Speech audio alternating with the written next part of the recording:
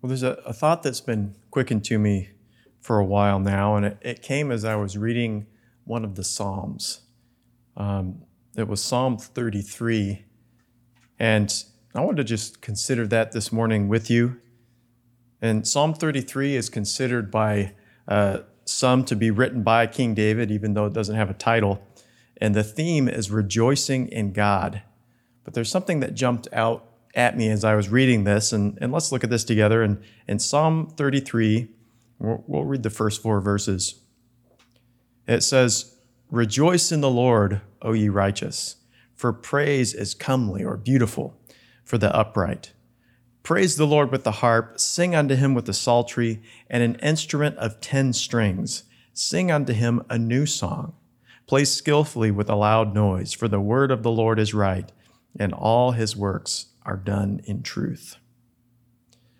And so it speaks of the psalmist here, possibly David, and it's the song of praise being sung to God. And it's a song of beauty. It's played upon an instrument of 10 strings, and it's a new song played skillfully. And I want to kind of relate this, there's some connecting thoughts we can look at here to really illuminate this and to see how it applies to us as believers, because I think there's much more being spoken here than just singing a good song with a 10-stringed instrument. We've got 10-string guitars we could play, but I think it's speaking of more than that, of just singing with good instruments. But it's a song that God wants to be sung in heaven and for eternity. And we've considered that awesome group in Revelation 14 that's standing on Mount Zion in heaven, not on earth, but in heaven before the Lamb. And they're called the first fruits unto the Lamb. And so they're a group that God has worked in, and he's receiving them unto himself as first fruits. And there's a remarkable number of things said about them, and we could do a whole message on that and series on that. But I wanted to look at that one notable aspect that we see in verse 3. So Revelation 14, verse 3, it says, "And they sung, as it were, a new song before the throne, before the 4 beasts and the elders. No man can learn that song but the 144,000 which were redeemed from the earth." And so this wonderful group here is standing before the throne, and they're worshiping the Lord. They're worshiping the Lamb by singing a new song. That's just like we read about in Psalm 33. They were singing a new song to the Lord on their instrument of 10 strings. And it was a song that others could not learn and by consequence sing. And so here's this group singing a beautiful song of worship to the Lamb, and others can't sing it.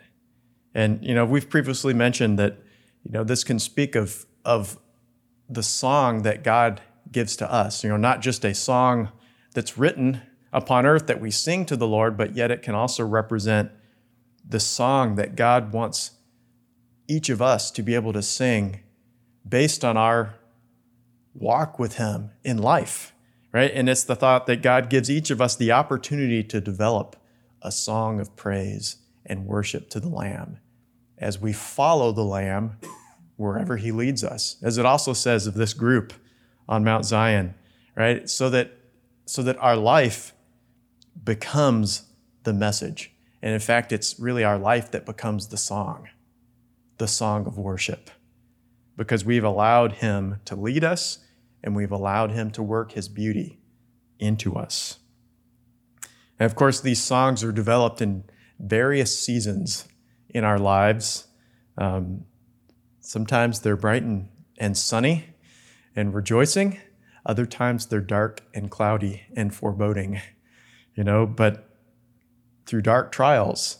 But yet, God's developing a song. Of course, it's like the psalmist said in another place, Psalm 77 in verse 6, where he says, "I call to remembrance my song," but what is it? It's a song of the night, a song of a dark time, And in that time, he says, I communed with my own heart, my spirit made diligent search. And he was just reminding himself of his song, of the song that God was developing within him, even though it was in the night seasons. And so it seems as if a dark season, had come into the psalmist's life here, and he was just, looking to the Lord and recognizing God was developing a song of trust and praise unto the Lord, that he would keep him and carry him through. And perhaps that song was an encouragement to the psalmist's heart. And perhaps in a sense, he understood that this would be a song that he would be singing in eternity, and was reminding himself of that, because it was birthed and worked in him during this life. And one of the things we saw we read in Psalm 33, we read about that aspect of the song of beauty, that it was developed or was played upon an instrument of 10 strings. Now, we don't know exactly what that was, probably a harp or something like that. Whatever, David was pretty wise in creating different instruments. He was a musical kind of person. So it's one thing to play music, it's another thing to write music, and then it's another thing to create instruments to do that. But that was the heart of David. He was a worshiper. And so he played upon an instrument of 10 strings. And I don't think it was just put in there at random, but it's there to speak to us. It has a meaning, especially when we're considering how will the Lord develop this song of praise, or these songs of praise in our lives. And there's something we can relate to different people in Scripture. And one of them is the story of Daniel, and we considered this actually a few weeks ago, I think, of Daniel and his friends. Because God had a message or a song he wanted to develop in their lives in the midst of Babylon. And of course, we remember the story of how they first came to Babylon, and one of the very first tests was being presented the king's meat. And of course, that was a problem because the king's meat was unclean according to the law. And that's really the key, right? According to the law of Moses, it was ritually unclean because it hadn't been cleansed of the blood when it was killed, but it was also offered to idols. And so they had that choice. What are we going to do? Are we going to fast, right, forever? Or are we just going to say no and just, if they kill us, they kill us?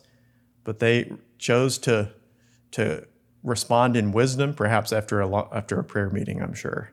And they, it says they came to the chamberlain of the court, and he said, test us for 10 days. And I think that's not an insignificant number as well, because we're talking about developing a song on 10 strings. And so here in this song of being tested, Daniel comes to the chamberlain and says, test us for 10 days. And their test was eating vegetables instead of the king's meat. Of course, we're going to consider Israel in a moment, and we know that they fought against the testing of the Lord and they failed their 10 tests. But, Daniel and company, they embraced the test.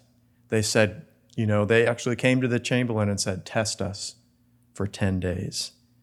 And because they recognized they wanted to walk in the way of the Lamb, or, as they would say it, in the way of God, of Jehovah. But they recognized following God in obedience to his ways was worth more than anything that this kingdom could offer. Because they were being invited to learn the ways of the court of the biggest empire in Babylon and enter into places of authority and so forth, kind of like Moses being in the court of Pharaoh. But they disdained that to choose instead to walk with God and to align their lives with his law, because they recognize that's what matters most in life, because that's what matters most in eternity. And of course, they came out of that test, it says, more healthy and better looking than anyone else, than all of the other candidates. And, but it was that thought that they were willing to be tested. They were willing to go through what the season God was appointing them. And they came out being better. And when they appeared before the king, he says something very interesting. The king of Babylon, when he was seeing Daniel and his friends, Daniel 1 and verse 20, it says, "And in all matters of wisdom and understanding about which the king examined them, he found them 10 times better than all the magicians and astrologers, all the wise men in his court that were in his realm." And so Daniel and his friends, they were willing to be tested for the 10 days, but in the end, they came out 10 times better. That's because a song had been put into their hearts. Something had been done, in not just in the natural, but in the spiritual realm that had affected the natural.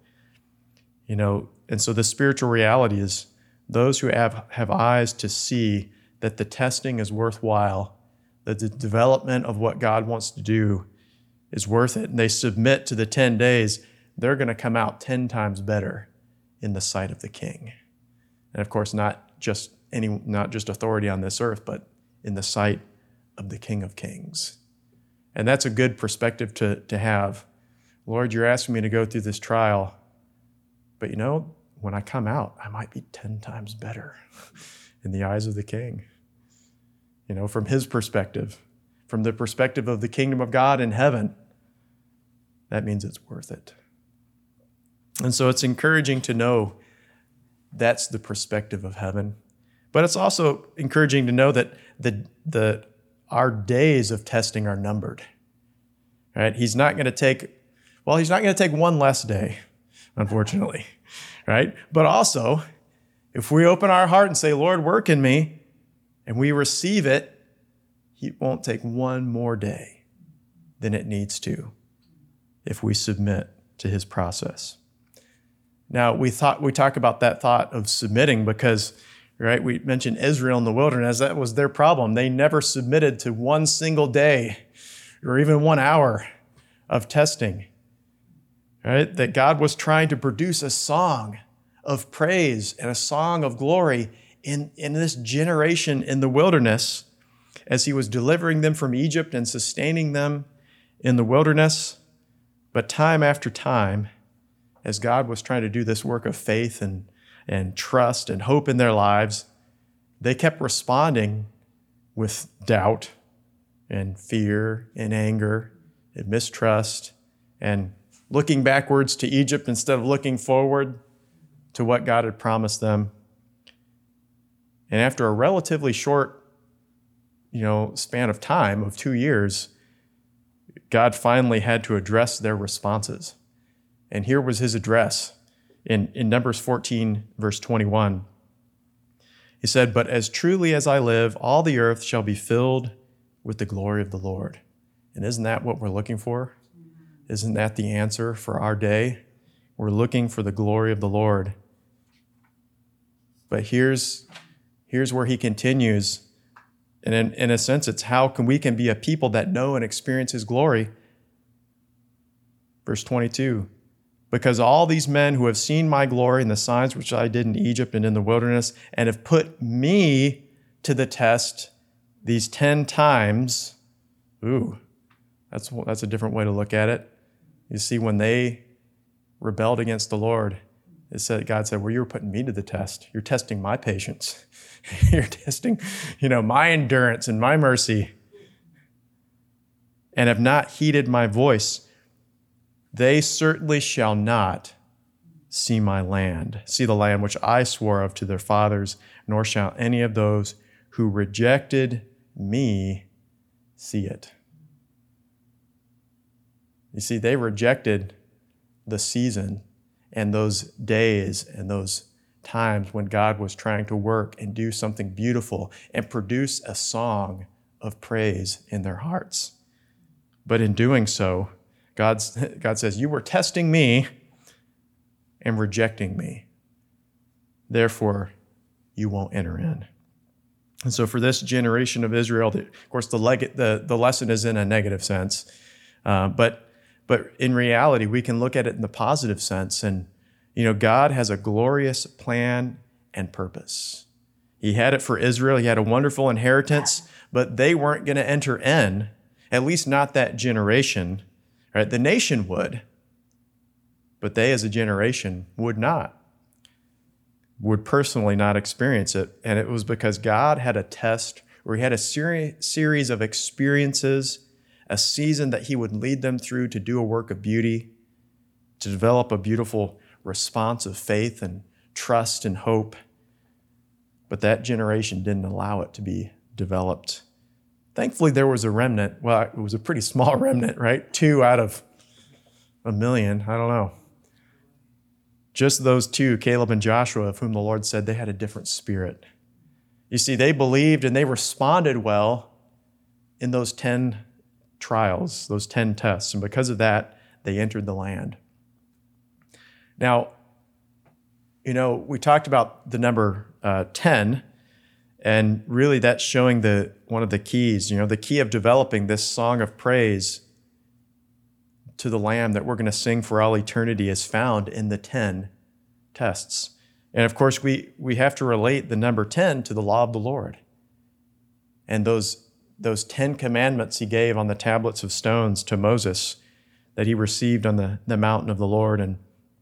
And so for us, that represents the need for our lives to become aligned to the law of the Lord, or to the cornerstone of Christ, looking at it from a New Testament perspective of his ways. And, but if relating it back to that song of worship, the real power in worship comes from a life that allows the 10 strings of righteousness to be played.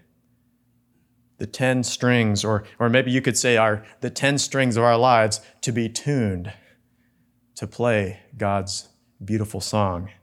There's nothing worse than an instrument that is not tuned trying to play. That's an abomination to my ears. If an instrument's out of tune, it's just, and it can be one in the midst of a whole symphony, but if that instrument's out of tune, that's what everyone hears. And you see, that's really what God's trying to do. That's what he was trying to do in Israel. Imagine a whole congregation that was out of tune and only 2 were in tune. How that must have tested the ears of the Lord. But you see, God takes us through experiences that causes our strings to become tuned to his ways, to his song. The 10 strings of our life to become in tune with his law and his ways, which causes beautiful sounds to be produced through our lives. Now, there's many examples in Scripture we can consider. I'll just look at just a few quickly here. But, in Ezekiel 14, the prophet talks about the 3 most righteous men. Each one in their generation was one of the most righteous men. And of course, that was Noah, Daniel, and Job.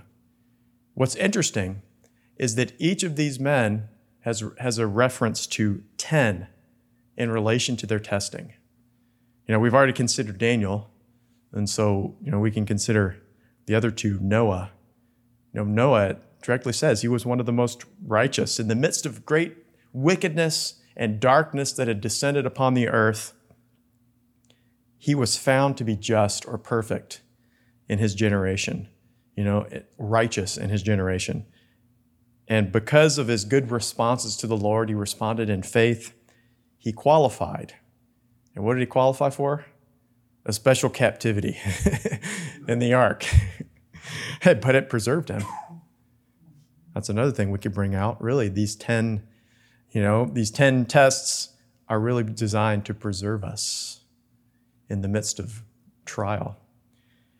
But, that often seems to be the case in our spiritual journey. We do well in one trial, so what does that do? It qualifies us for a different level of trial, to go through something a little more intense. But the difference we see with these saints is somehow they were able to look at their trials with a different perspective, that it was worth it to go through what they were doing because God was going to produce something beautiful. They would sing a beautiful song in his kingdom. For Noah, His pathway was to build an ark. And I'm sure he had many experiences associated with that, right? He was called a preacher of righteousness by Peter. But I can imagine some of the questions of those who were listening to him were like, why are you building an ark? It's going to rain? What's rain? Right? I mean, a lot of things that were outside of their sphere. How can the earth flood? What does that even mean? It'd be interesting to watch or understand, or maybe see some of these things take place in heaven. We can look back at the reruns and see some of the things that were asked of him. But yet he determined, I'm going to walk in the season and the test that God has appointed for him. But Noah and his family, they entered into the ark. And it's interesting, what we can bring out here is interesting how long they were in the boat. They were in the boat, many days it rained upon the earth, and the earth was totally covered in water, and they were just floating there. And it says this, in Genesis 8:5, it says, and the waters decreased continually until the 10th month. And in the 10th month, on the first day of the month, the tops of the mountains were seen. And so Noah was willing to enter the ark, his captivity, but in the 10th month, the waters receded and the land was seen again. And so, Noah, he submitted to his captivity, but in the end, he inherited the earth. One more person, Job, right? He was the other righteous and perfect man in his generation. In fact, God proclaimed that in an assembly in heaven, and we're just reading about it in the book. And so he represents someone who had wholly followed the Lord. But there was a further song that God wanted to develop in Job's life. And so what does the Lord do? He ordains another string, right? Or I don't know, that might be worth a couple strings in his life. But it was an intense time, that he passed through many different aspects of trials, that we can read about in the book. But, even though you can go through a trial or a difficulty, there's a different level that happens when other people come along, and sometimes it's like they make it 10 times worse. And that was with Job, right? I mean, he lost his family, he lost his flocks and herds and so forth. And what happens? Well, his friends come along and they bring judgment. Instead of like comfort and encouragement, Job, you did something wrong. Just confess.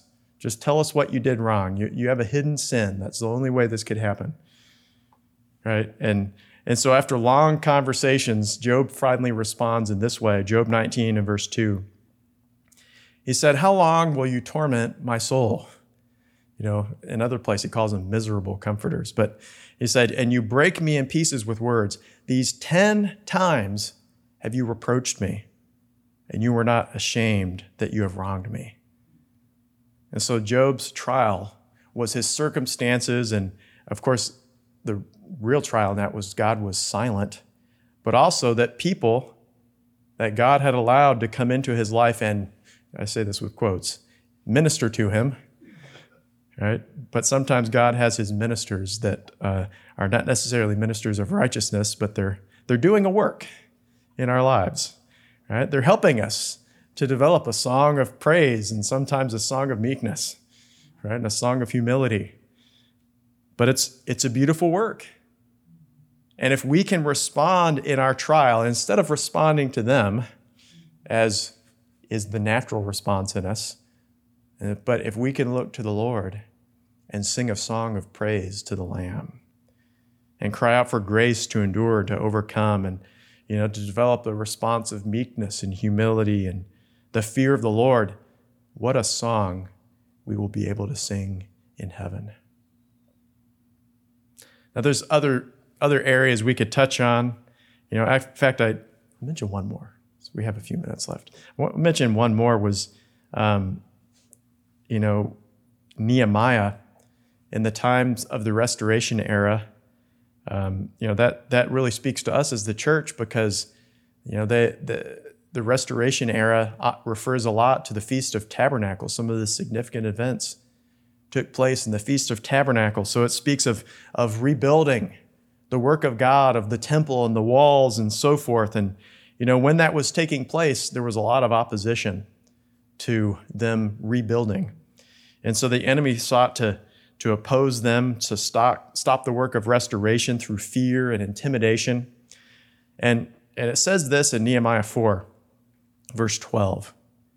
It says, "So it was when the Jews who drew near them came," it says, "they told us 10 times, 'From whatever place you turn, they will be upon us.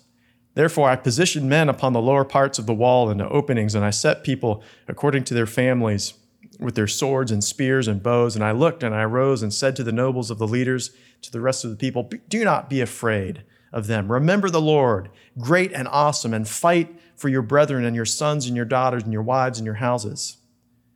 And so 10 times Nehemiah had to stand against the fear of the enemy and the threats of the enemy, the opposition that the enemy brought. And they didn't stop building. They continued to build, but like Spurgeon said, they had a sword in one hand and the trowel in the other to build the walls and so forth. But, even in that, there's a song of praise that God wants to develop, that God is our defense. In fact, we sang that. I think that was one of the phrases in some of the songs we sang. He is our defense. We can safely trust in him and not be moved. He is our deliverance. And so God wants to put a song of praise in our hearts. He wants to develop a beautiful song.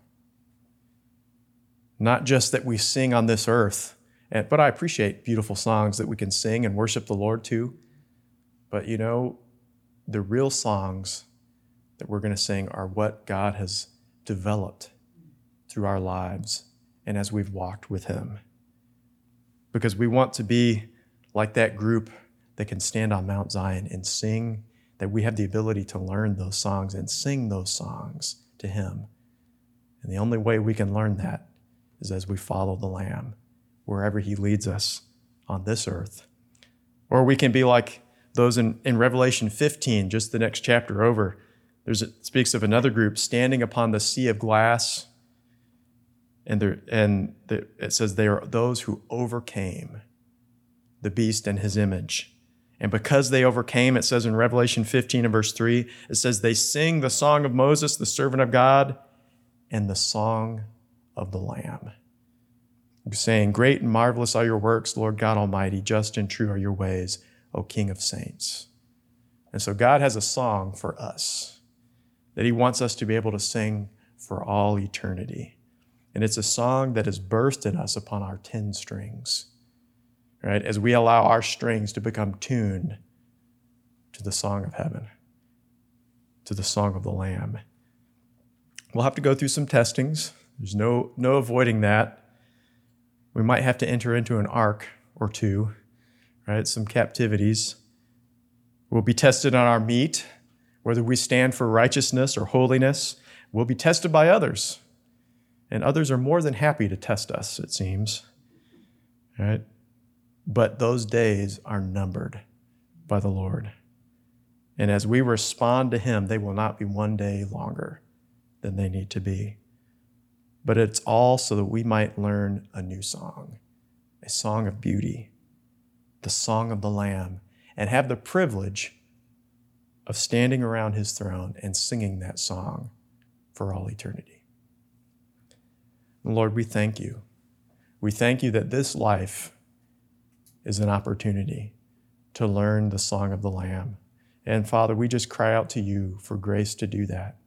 Lord, we recognize there's a pathway to follow, and Lord, that there's steps that we must take, and there's, Lord, an alignment that must take place in our lives. But Lord, we cry out to you that you would bring us to that place, of following you and allowing you to work. Lord, do your full work within us. Lord, allow that full work to take place. Let us not be like Israel who looks this way or that way, but Lord, give us that different spirit of Caleb and Joshua to do whatever it would take, oh Lord, to allow your full work to take place in us. Lord, we want to follow you wherever you would lead us. Would you do that, that we can have a beautiful song of praise unto the Lamb for all eternity, we ask in Jesus' name.